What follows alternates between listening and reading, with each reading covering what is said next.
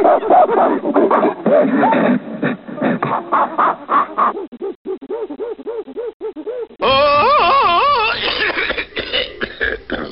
don't you go lick a baboon's ass? No, really. Why don't you go lick a baboon's ass? And it's time for another unbuckled bumpy ride with your guide, the stark raving lunatic himself. I'm Jim. Let's jump right in again.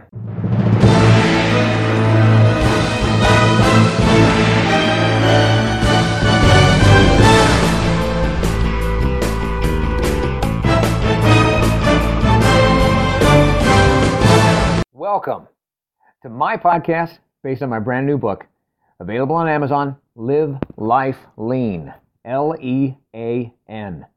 It's a year-long guide to gratitude and our daily grind. The book that combines some timeless wisdom from a whole lot of the world's wiser people with the reflections, reactions, and wisecracks of the guide's author, me. And it guides you, the reader, through the simplest system for a happy, healthy, authentic, and genuinely grateful everyday experience. I urge you to get the book. Of course I do. I wrote it. It's either at Amazon or at my website, ampurage.com. A-M-M-P-U-R-A-G-E. But even without it, let's make next week better than last, our next year better than the past, and get started now with today's episode of... Okay, why don't you go lick a baboon's butt? See, it wasn't meant as an insult. It's not like I'm telling someone to go to hell or to go attempt to have intercourse with themselves. Get the picture? By themselves. To themselves. Get the picture? Wow, that takes forever to express. Okay, no wonder someone came up with the, go F yourself. It was a hell of a lot easier than all the other stuff. But licking a baboon's butt, why don't you? Okay, you don't happen to have one in your house, probably. A baboon with a butt. But there are other things out there you probably don't have in your house either. So, licking a baboon's butt, why don't you? Okay, I'm sure the answer or answers to this are easy to come by. For just about any and all of us that really think about it, we might not want to think about it, but if we do think about it, the answer is probably pretty easy to come by. Spoiler alert, here's what I'm getting at. For those who don't know my backstory, I've been in the fitness game for almost 40 years. I've owned gyms, I've learned from some of the best people, and I've been lucky enough to train some of the best people. Kind of goes, come here, come there, that type of thing. So now you know a little bit about my background. And though I'm not anti-drugs or drink on a universal level, I've never tried marijuana. I'm from California for the first 30 years of my life, but I never wanted weed. I've never done a doob. It's just not my thing. I get it if it's yours. I won't try to take that from you. But I never partook a part. I've never had heroin. I've never consumed cocaine. Other than the occasional alcohol drink, I've never done drugs. Okay, so to speak, I understand alcohol's a drug. But whenever people ask me why don't I try, or why don't I do, or why am I not curious about drugs just for drugging's sake, well, this, what I said before, is really what crosses my mind. And it should probably become my de facto response. To say, see, why don't you go lick a baboon's ass? Why? Well, maybe because it might be dangerous. Maybe because it might be unpleasant. Maybe because it just never crossed your mind to. Well, but they might say, but how do you know if it's dangerous? How do you know if it's unpleasant? Or should it be more on your mind and in your consciousness unless you try it? Unless you try licking a baboon's ass.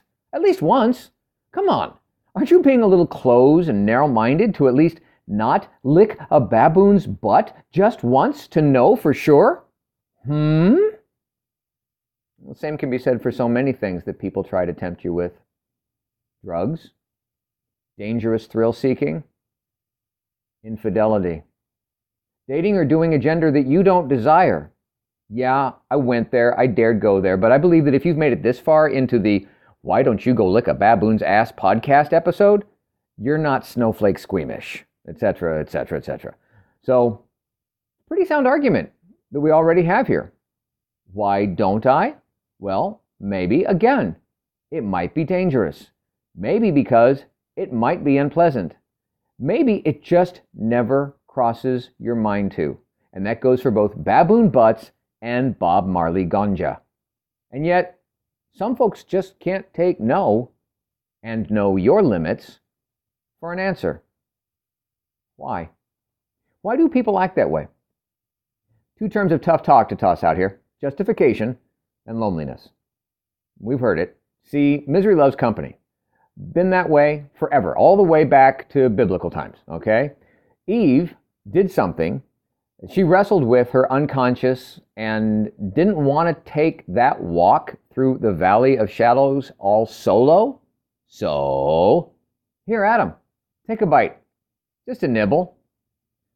Side note, I don't know, honestly, many a man, when their woman offers up a bite of temptation with the persuasive, here, have just a nibble.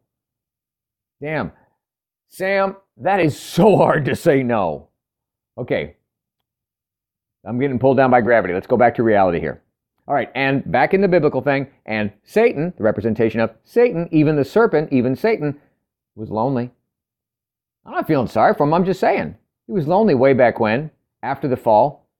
Wanted company, by the way, still does. Just like so many other people, they want company from others who make the same, possibly shamed, shadowed choices. But it's not like that for all kinds of lonely. All kinds of alone, it doesn't all bring out the misery, where misery loves company. What do I mean? You ever heard that it's lonely at the top? Maybe. It may be lonely for those who are champions, who are at the top of their respective games. There are moments that it's lonely, but somehow it doesn't seem to bring out that same misery. The kind of misery that loves company. The kind of misery that loves company so much that it tries to convince others to do what they did and meet them at the top so they're not alone anymore. Not lonely anymore. Not miserable. Why? Not that kind of miserable. They're not. Here's what I mean. Ever notice how when a world champion comes to the point where they become the best at something? I've never seen this happen, have you? They don't go around to the rest of the world and say to them, hey, why don't you do what I do and come join me at the top of the heap? Come train, come sweat, come sacrifice the way I did, knock me out of my top spot. So I'm not lonely in the top spot anymore. Because it's so lonely at the top. Yeah, it's lonely at the top, but it's not that kind of lonely. Not the misery loves company lonely. The kind that tries to tempt you into doing the exact same thing. So the world champ ain't the solitary, only, all a lonely world champ up there anymore. The misery, the fallen, yeah. They do that, don't they? We do that, don't we?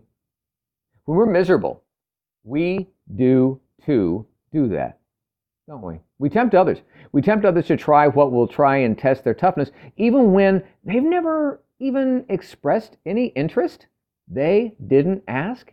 Even when they didn't ask our opinion. I do love the phrase about opinions, that joke about opinions. And yeah, I know I'm giving you my opinion here now, but the fact that you've listened this far into the podcast honestly implies that you're at least mildly interested, even at first you didn't ask. But that quote I'm talking about, yeah, opinions are like ask holes. Yeah, I sugar-coated it when I said it. I PG'd it for you. Opinions are like ask holes. Everybody has one. And if people really want to be exposed to your ask hole, they'll ask. So one more time. Tell me again why you don't go just lick a baboon's ass. Let me know when it crosses your mind to. Until then, I'll see you at the top.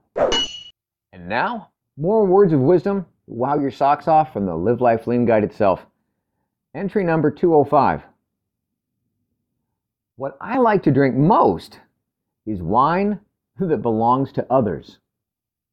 From Diogenes. And the guide's point of view on this? Drinking wine owned by others is different than drinking beer that's provided by others. See, beer, my dear, is not owned. It passes through a man so quickly it is barely even rented. So what do you think about this? Using the Live Life Lean Guide, what have you learned lately that's new? What did you earn that wasn't just handed to you? Where have you added to the world that wasn't just about you? Now be grateful for all that. Reflect on it, respect it, and navigate somewhere next. Thank you for listening. I hope you're enjoying your copy of the Live Life Lean, Lean guide. Enjoying it almost as much as I did creating it. And if you don't have a copy yet, go on over to ampurage.com or Amazon and get started today experiencing the amazing power of knowing every day is literally yours to be grateful about. And you need never feel unfulfilled again. I'm Jim Hall. And until next time, good health, God bless. And now, go get a little dirty learning something new. Earning what's not given to you. Adding to this crazy world that we share. And navigating your way to something new and next.